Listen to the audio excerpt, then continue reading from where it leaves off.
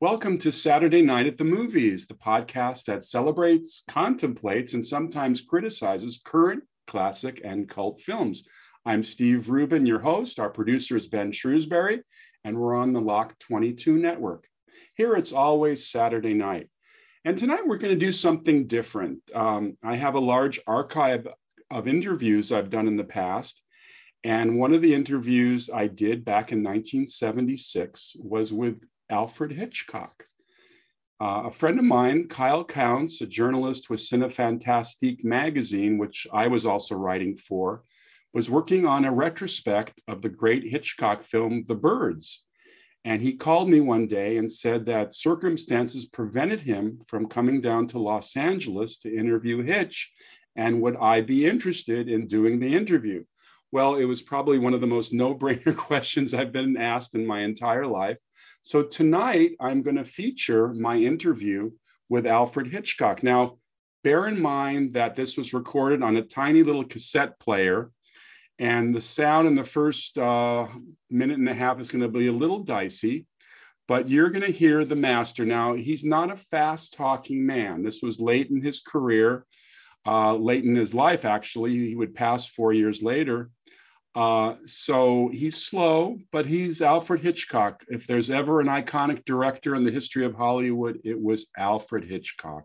So I'm going to let you listen to my interview from 1976. Here's Alfred Hitchcock talking about The Birds.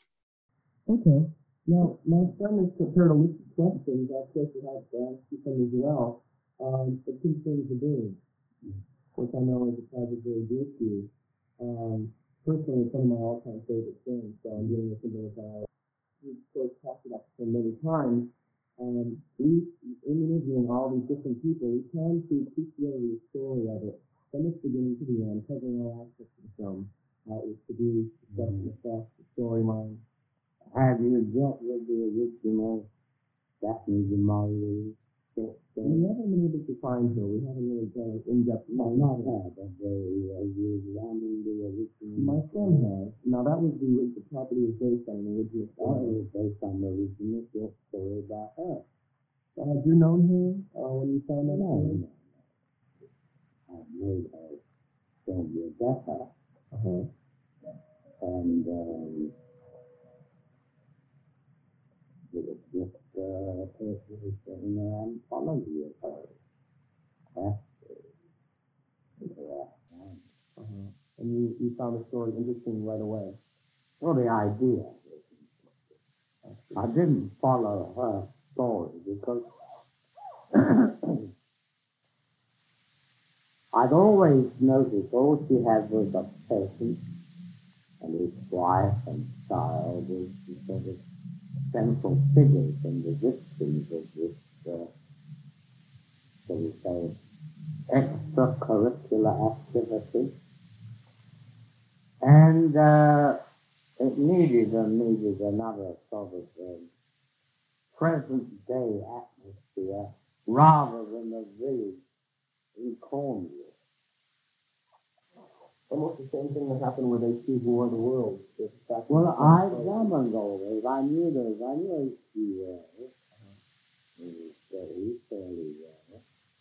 And if you notice War of the Worlds or Time Machine, Sleeper Awake, all the Wells stories, and it seems to be indigenous to all stories that are what you would call science fiction. Seem to put the personal story in second place. It's the event that takes over. If you examine Daphne du Maurier's Birds, you'll find that the individual concerned, from purely a story or person point of view, are very inconsequential. They don't matter. It's almost like in spy stories. Everybody really worries about what the spies are after, which are called, we used to call in England, the MacGuffin. MacGuffin. Yes, the MacGuffin were the papers. Spies are after the papers.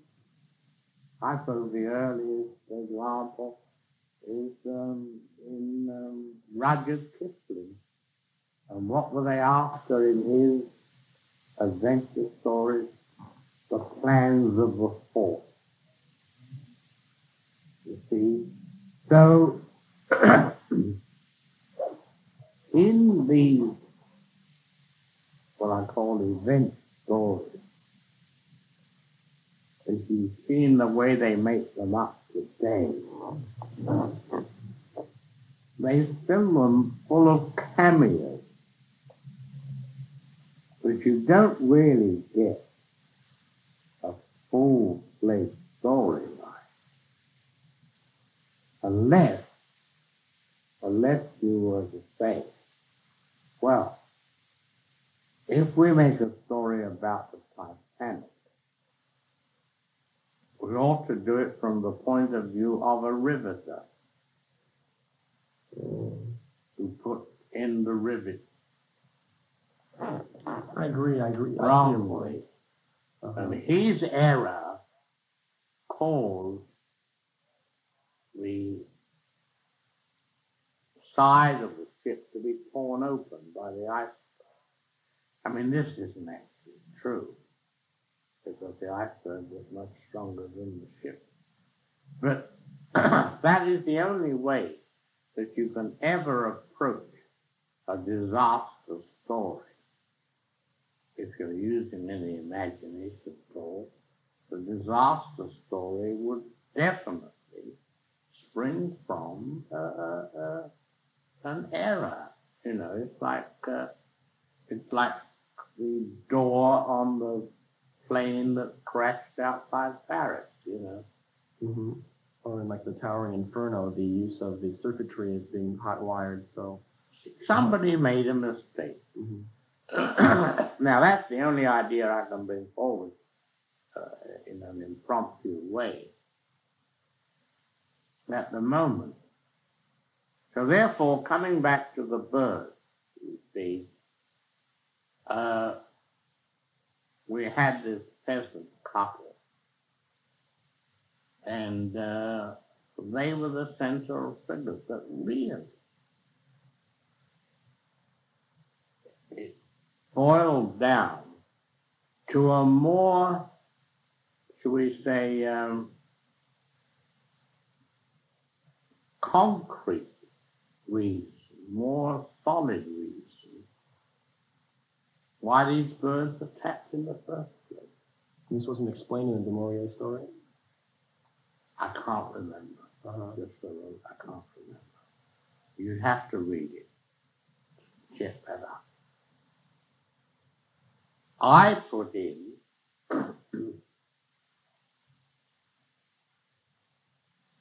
frivolity, cocktail party girl, and so on and so forth. Thought that life was easy and everything was hunky-dory, no problems, nothing.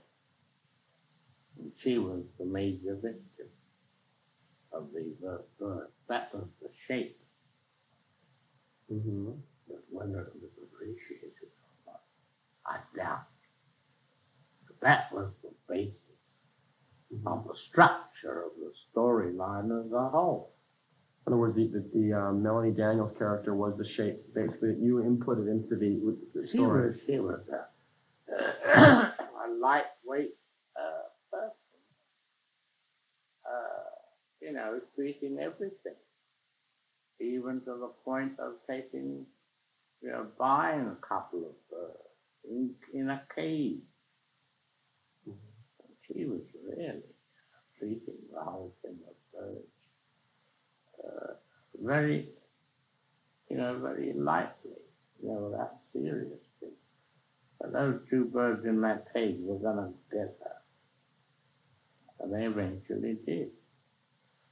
What made you stick it in Bodega Bay? Was that just purely out of chance finding that location? I knew of Bodega Bay very well. Oh, you did? Yes, I'd worked up there on a picture called Shadow of a Doubt. Shadow of a Doubt. With Thornton Wilder. Uh-huh. In Santa Rosa. Uh-huh. So I'd been out to Bodega Bay several times. Seemed like the ideal place to have like a... Well, let me put it this way. In order to get the photography of the birds in the air, you have to have lowland. Uh-huh. Not high mountains or a lot of trees. In a sense, in a pictorial sense, you have to have nothing on the ground except sand. So you've got a full sky place. Uh-huh. That was a matter of pictorial composition. And the need to have the bird move around in what I would call pictorial freedom. Uh-huh. That was the reason for choosing. So you picked the most simple setting you could find. Of course, sure. Mm-hmm. It's interesting because in a lot of the science fiction films of the early 50s and the late 50s, the films being in the desert, where there's nothing but the desert and the sky, and a lot of the flying saucers seem to come out of nowhere, and a lot of your early... Well, I've used that idea. Sure, of course. In North by Northwest. Very true. In North by Northwest, a sequence which became, as they tell it, a classic sequence, arose out of the problem that one has continually in different films. How do you avoid the cliche? Now, the cliche is man is put on the spot.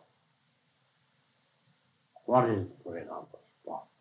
He stands waiting at the corner of the street, midnight, under a street lamp, an occasional figure clatters by, a black cat slithers along the wall, a face peers from the window, and then eventually the proverbial black limousine goes by. The man is shot.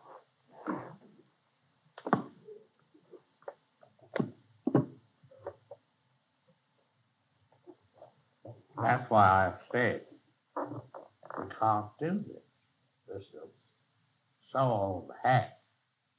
So I went the other way. I said, let's do it. Flat country, no houses, nothing.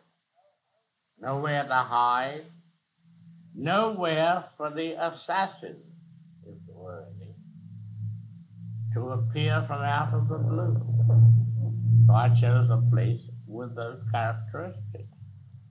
It's a beautiful scene. And the audience didn't know. They said, well, where's the danger coming from? You're told ahead of time that he is on the spot. That you know. Was the birds ever done in a radio program? Is that true? Not in my, I don't think so. No, so like you were the first person to adapt dramatically to the Maurier story. Yeah. In my investigations, why the bird behaved this way, it was that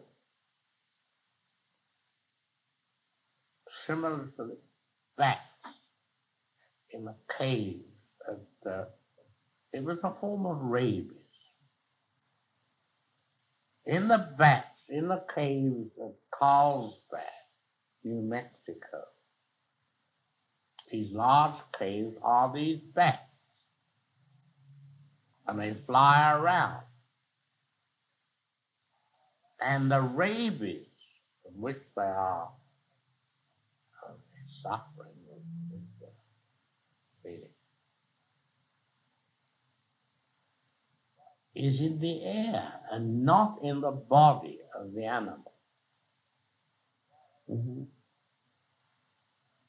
So a whole mass of birds sort of carry their rabies with them collectively. And that was my theory about why the birds behave this way. It's a form of rabies. That's interesting. I don't think everybody's known that. No, and I based it on the information I got from the bats in the Carlsbad cavern. Oh. When you presented your project to Universal, I believe the film was done here, wasn't it? Mm-hmm. What kind of treatment did you get? Did you get the type of budget you expected? Were you given complete cooperation? Complete cooperation. No budget problems. No budget problems at all. Now, according to the box office, The Birds did not do as successful at the box office as some of your earlier films, North by Northwest, for instance. Would there be any reason for that? Oh, of course. It made money. It did its 10 or 15 million. Did all that. If there was any kind of falling off, it was because a section of the audience was scared of birds.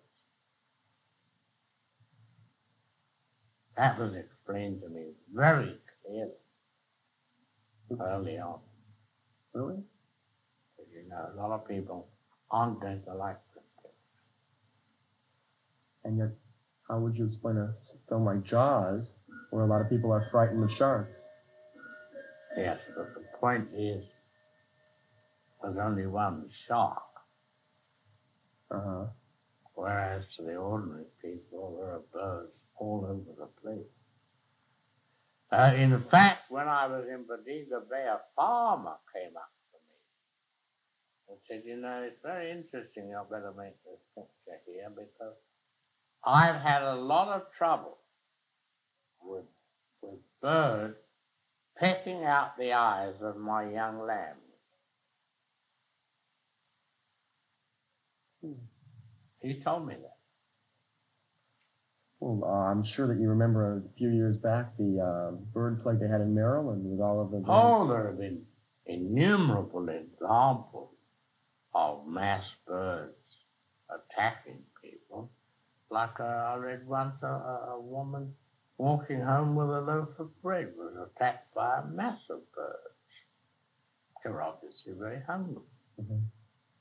Oh, I had many, innumerable examples of birds attacking. Now, did you set out to do a film about Judgment Day, or did you set out to do a dramatization of the Maurier story, or did you set out to do a scary film?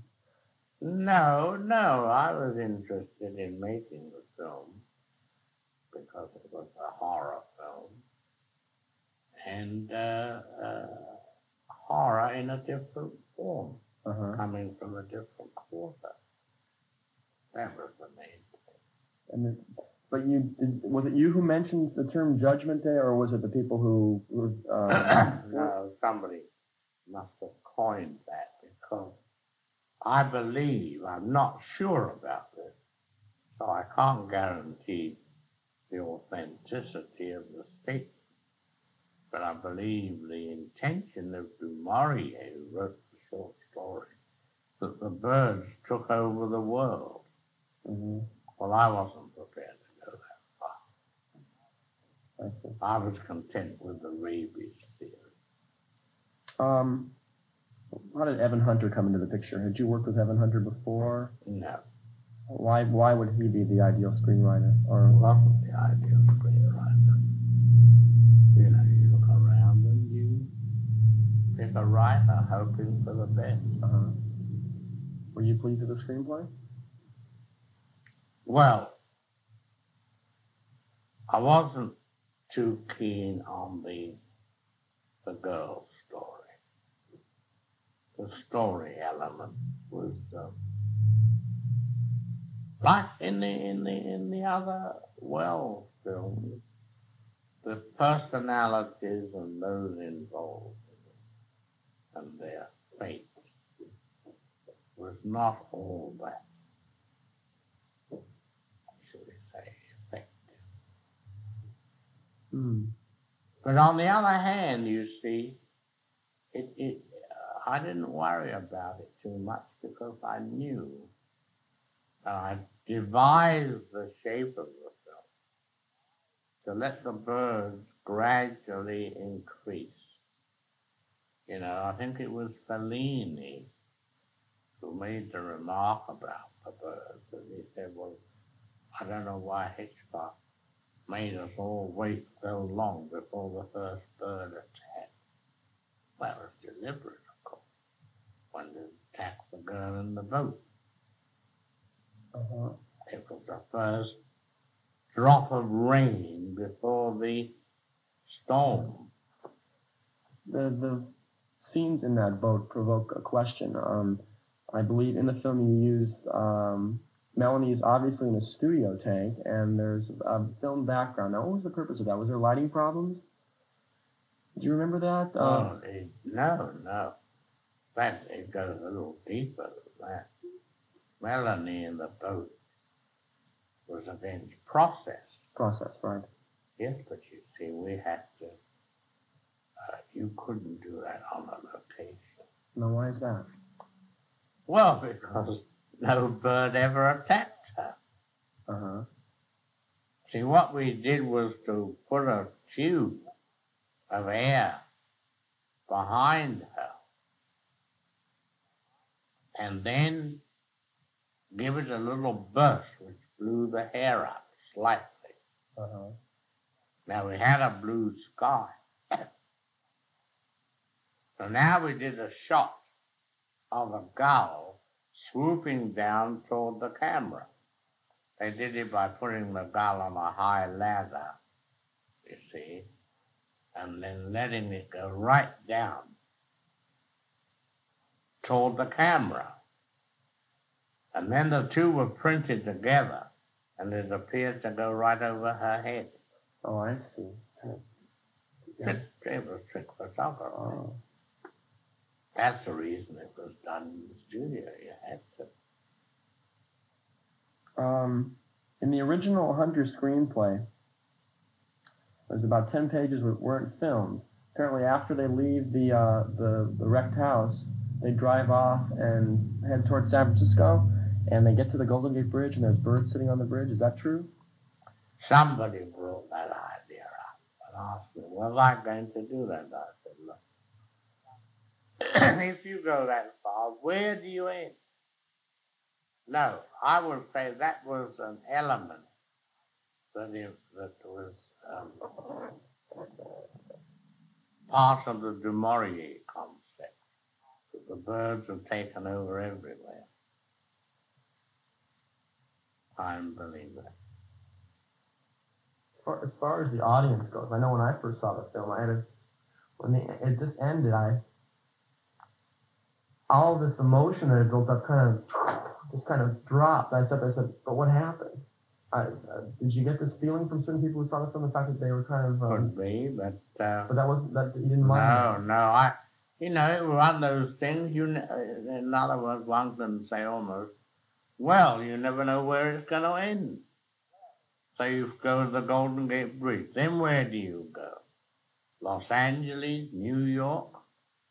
Don't you think that a scene of the bridge itself would indicate to them they thought it was safety and there is no safety anymore? Isn't that kind of a more complete feeling at the end rather than just driving off and wondering what's going on? No, because in reality, I was content that this particular, from what I'd heard from different people and different experiences, it seemed more real to me that it occur in one locale.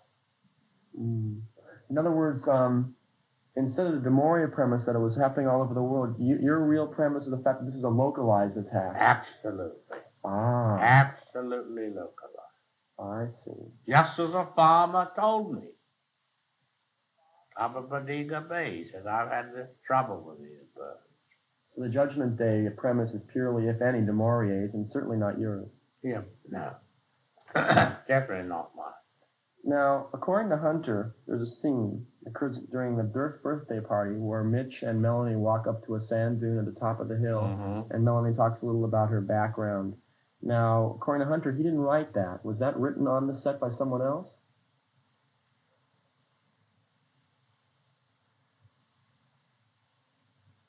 I don't remember anybody else being on the picture except Hunter.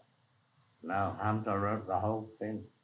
Because in his interview, let's see if I have the note, he says that, Yeah, but don't forget Hunter was suffering a little from a bad story notice. from the review of the film? Variety, he came up to me the night we showed the film in New York, and he'd read in the early hours that Variety said the weakest thing in the picture is the story. And he said to me, you'll have to help me through this.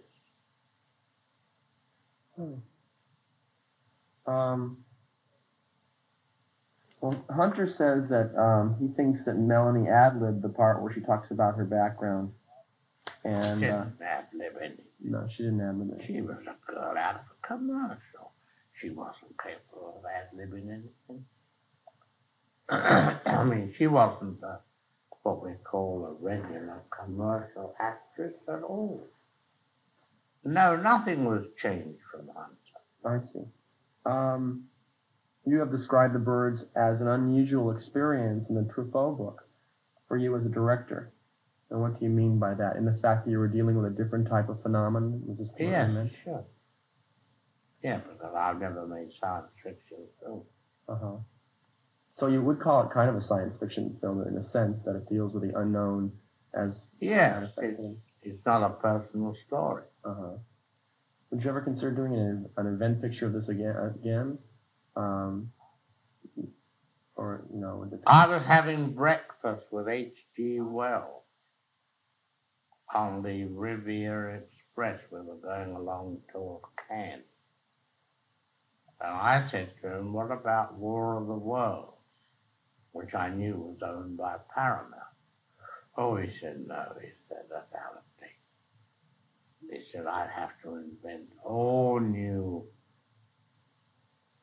phenomena. When was this? In the 30s? 30s, yeah.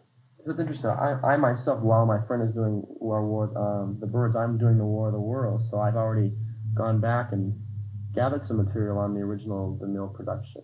It was originally going to be a DeMille film, but apparently DeMille never... It wasn't DeMille. Well, DeMille had purchased that, and when Worlds Collide, and he dropped it and went on to something else. And I know the Russian director Eisenstein was going to do a version of the War of the Worlds as well. Oh, yeah. So I see that you were interested in that project at that time. time. Yes, I was, ever since I read the book. But that's what Wells told me at the time. But that was the only other project. He said it was out of date. We were in the dining car of the Blue Train. I see. One of the most interesting sequences in The Birds is, of course, the attack on the Brenner house at night, with the characters reacting in horror to the sounds of the birds diving. Mm-hmm. How was this scene executed? I know it was done on a sound stage. I believe it wasn't done on a sound stage. That was done in West Berlin. The scene, really? All the sound in the bird was done on a special machine in West Berlin. There was a company there that had a machine. They could extract any sound you wanted. They showed me a film of a tank battle where all the sounds were made on this machine. It looked like a great console of an organ. And I went there with the film to West Berlin. All the sounds, all the bird sounds were all done in this studio. I hadn't got it yet. Now the set itself, though, was on the stage. Where the little room was. Oh yeah, I see that. But so this was a novelty. No, it wasn't publicized too much. There was no point. What was the name of the company that did the sound? Yes, I can't remember. It was a West German firm. How had you heard about them? They came here to demonstrate. But it was totally electronic. Purely electronic. Hmm. That's the way that sound was done. Because it is a unique film in that there is no musical score. No. It's all electronic. Electronic. It must have been interesting going from, from Bernard Herrmann, who's always a favorite, to an electronic score. But all those exterior sounds, these screeching birds, were all done on this machine. How do you get actors to react to something that you cannot hear? I mean, in a situation like that where they have to be really terrified. Someone said you beat a drum and made noises and things I like that. had the side drum going. Uh-huh. Give them some semblance of, sound. Uh-huh. I had that on the set. What stage is this done on? Was it right over here? I'm on these stages. That is a very frightening sequence with them coming through the doors and everything. Yeah. I've always found that fascinating. Now, of course, there's a lot of talk about mechanical birds. I believe a lot of money was spent on mechanical birds, and they didn't do too well. I don't think there were more than 5 in the whole picture. Had you originally wanted to do the entire film with mechanical birds? Well, that would have kind of delayed your concept. We did. We used 3,200 birds. Most of them trained. All the ravens were trained. About a half a dozen gulls were trained. And the way to train them, they used to float them down from a high ladder down to a table covered with food. Oh. But for the rest, the only mechanical birds ever used, and there were about not more than half a dozen, if that, was in the hair of Jessica Tandy when they all came down the chimney, the finches. Uh-huh. And the little birds in the little sports car, the love birds. Oh, they're just... Those are mechanical. Right? Oh, yeah, sure. And then, how about the birds in the kids, they're running down the hill? They're real birds. Those are real birds. Again, that was the use of matching, right? Matching, sure. Okay, so like the birds, there were only a couple of mechanical birds used. They were there to put in her hair. Mm-hmm.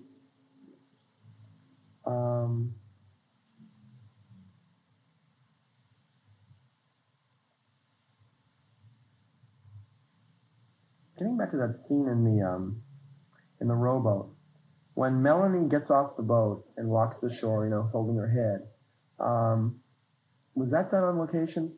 Yes. Because what my friend says that it looks as if when she's talking to Mitch, she's walking against rear projection again. No. But that was totally live. Live. I noticed that in one of Whitlock's matte paintings, where the scene where the birds come into the city after the gasoline storage thing gets blown up. Yeah. The town of Bodega Bay is made much bigger, I think, in the matte painting. Well, yes, it was, because you see, first of all, we used part of the Bodega Bay village, very little, but the real village of Bodega was about 8 miles away. Uh-huh. When the children ran out of the school, that was miles away. I didn't know that. Yeah. The little island. So Al Whitlock put the two together. Uh-huh. So then you see, they were actually digging a new car park up front, digging out the side of a hill. And I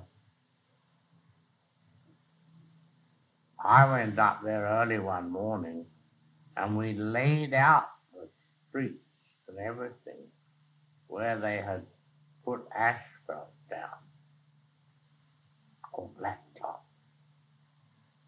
And all we built was the burning car and about 2 houses, room for 2 or 3 other cars. Gasoline pump, kind of. That's all. Uh-huh. The whole of the rest was a mess. Well, how did you shoot the scene? We shot that. He put the mat in. No, I mean, what, like the live action that was shot on location on that car park. How was that shot? Was that shot from a helicopter? No, on the top of a hill. Oh, it was shot on the top of a hill. Top of a hill. I see. Then he made a map of the whole thing. Complete map. Uh-huh. And the dangerous part, which wasn't noticed, was when the smoke drifted away. It drifted a bit into the map. But the smoke was so thin by that time that you didn't know. Yeah, Now, having looked at that on the screen, we had to go to the next step because I realized that the gulls invading the town, I couldn't let them do it horizontally because we couldn't get enough gulls to do it. We had one or two that attacked the gas station. Smashed into the wall of the phone booth. That's about all. Uh-huh. Now, we put a camera on a cliff out here somewhere and shot down toward the surf. And then we threw bread and fish down. Is the Grace following you?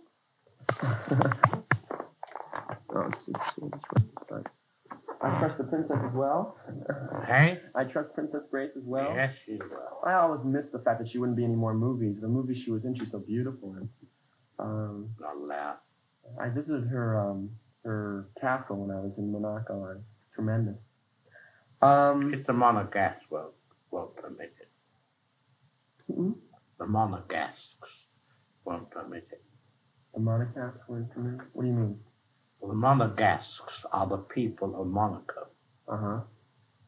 And they disapprove of her going back to acting in time. Oh, I see. That's the whole reason. Isn't she now involved in isn't she involved in a studio right now, isn't she? 20th Century Fox, she's on the board.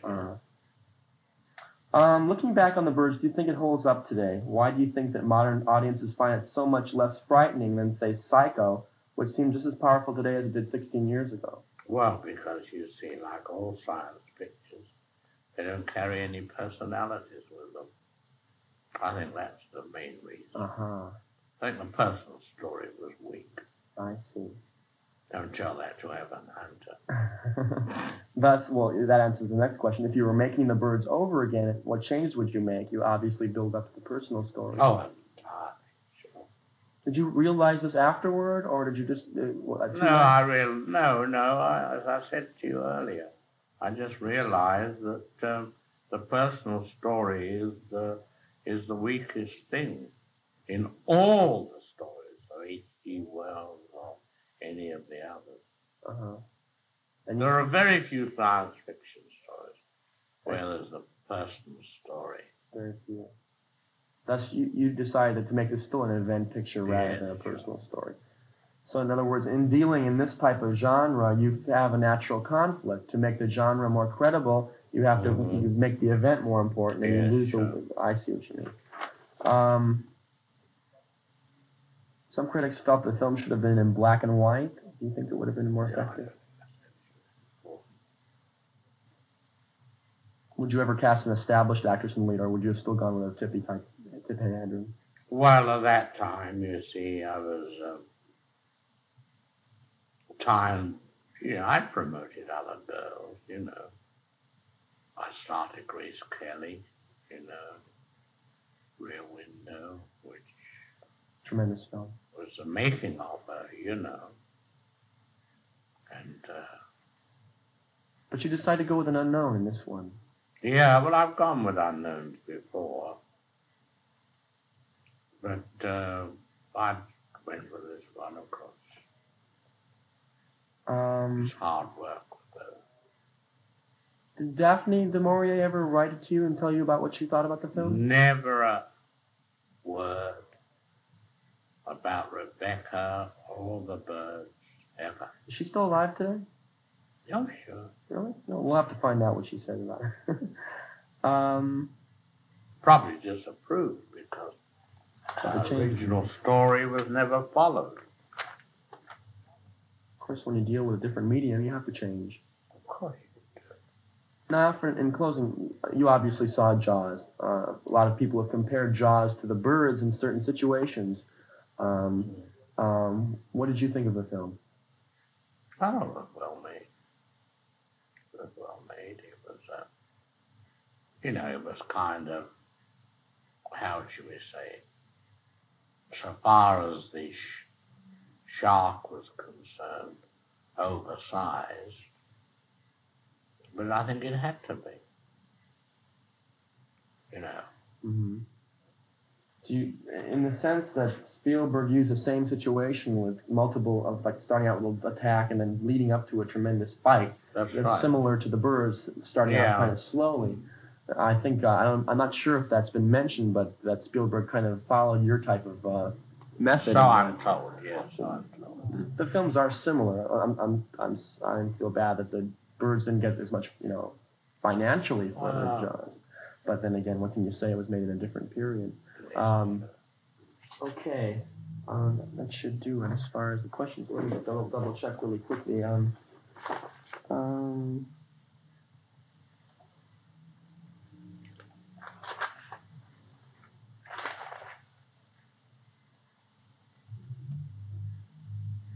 You can't see them ever doing a Birds Part 2. No. No. Okay. Not like they're doing with airplane. Airplane 75, 76, 77. Airport. Is it true that those were your own poodles we see walking out of the pet shop at the beginning of the bird? Yes, they're Sealyhams. Sealyhams? They're both dead now, Oh. What kind of dogs are they called? Sealyham. A Sealyham, they were bred in 1852. In Wales for otter hunting.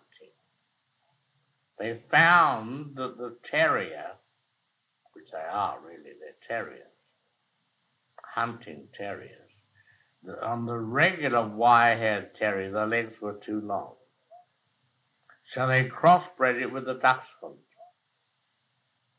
Shorten the legs so they could burrow. Those are your dogs. We have a different one now. We have a lovely one who is a West Highland White Terrier. And that was bred under strange circumstances. A Scottish hunter went out, shooting for pheasants, which lie low in the ground among the heather and the gorse and so forth. And he saw a brown movement and shot, and found he shot his own dog. And thereafter, this is only white. It was bred white. That's an interesting story. Oh, yeah.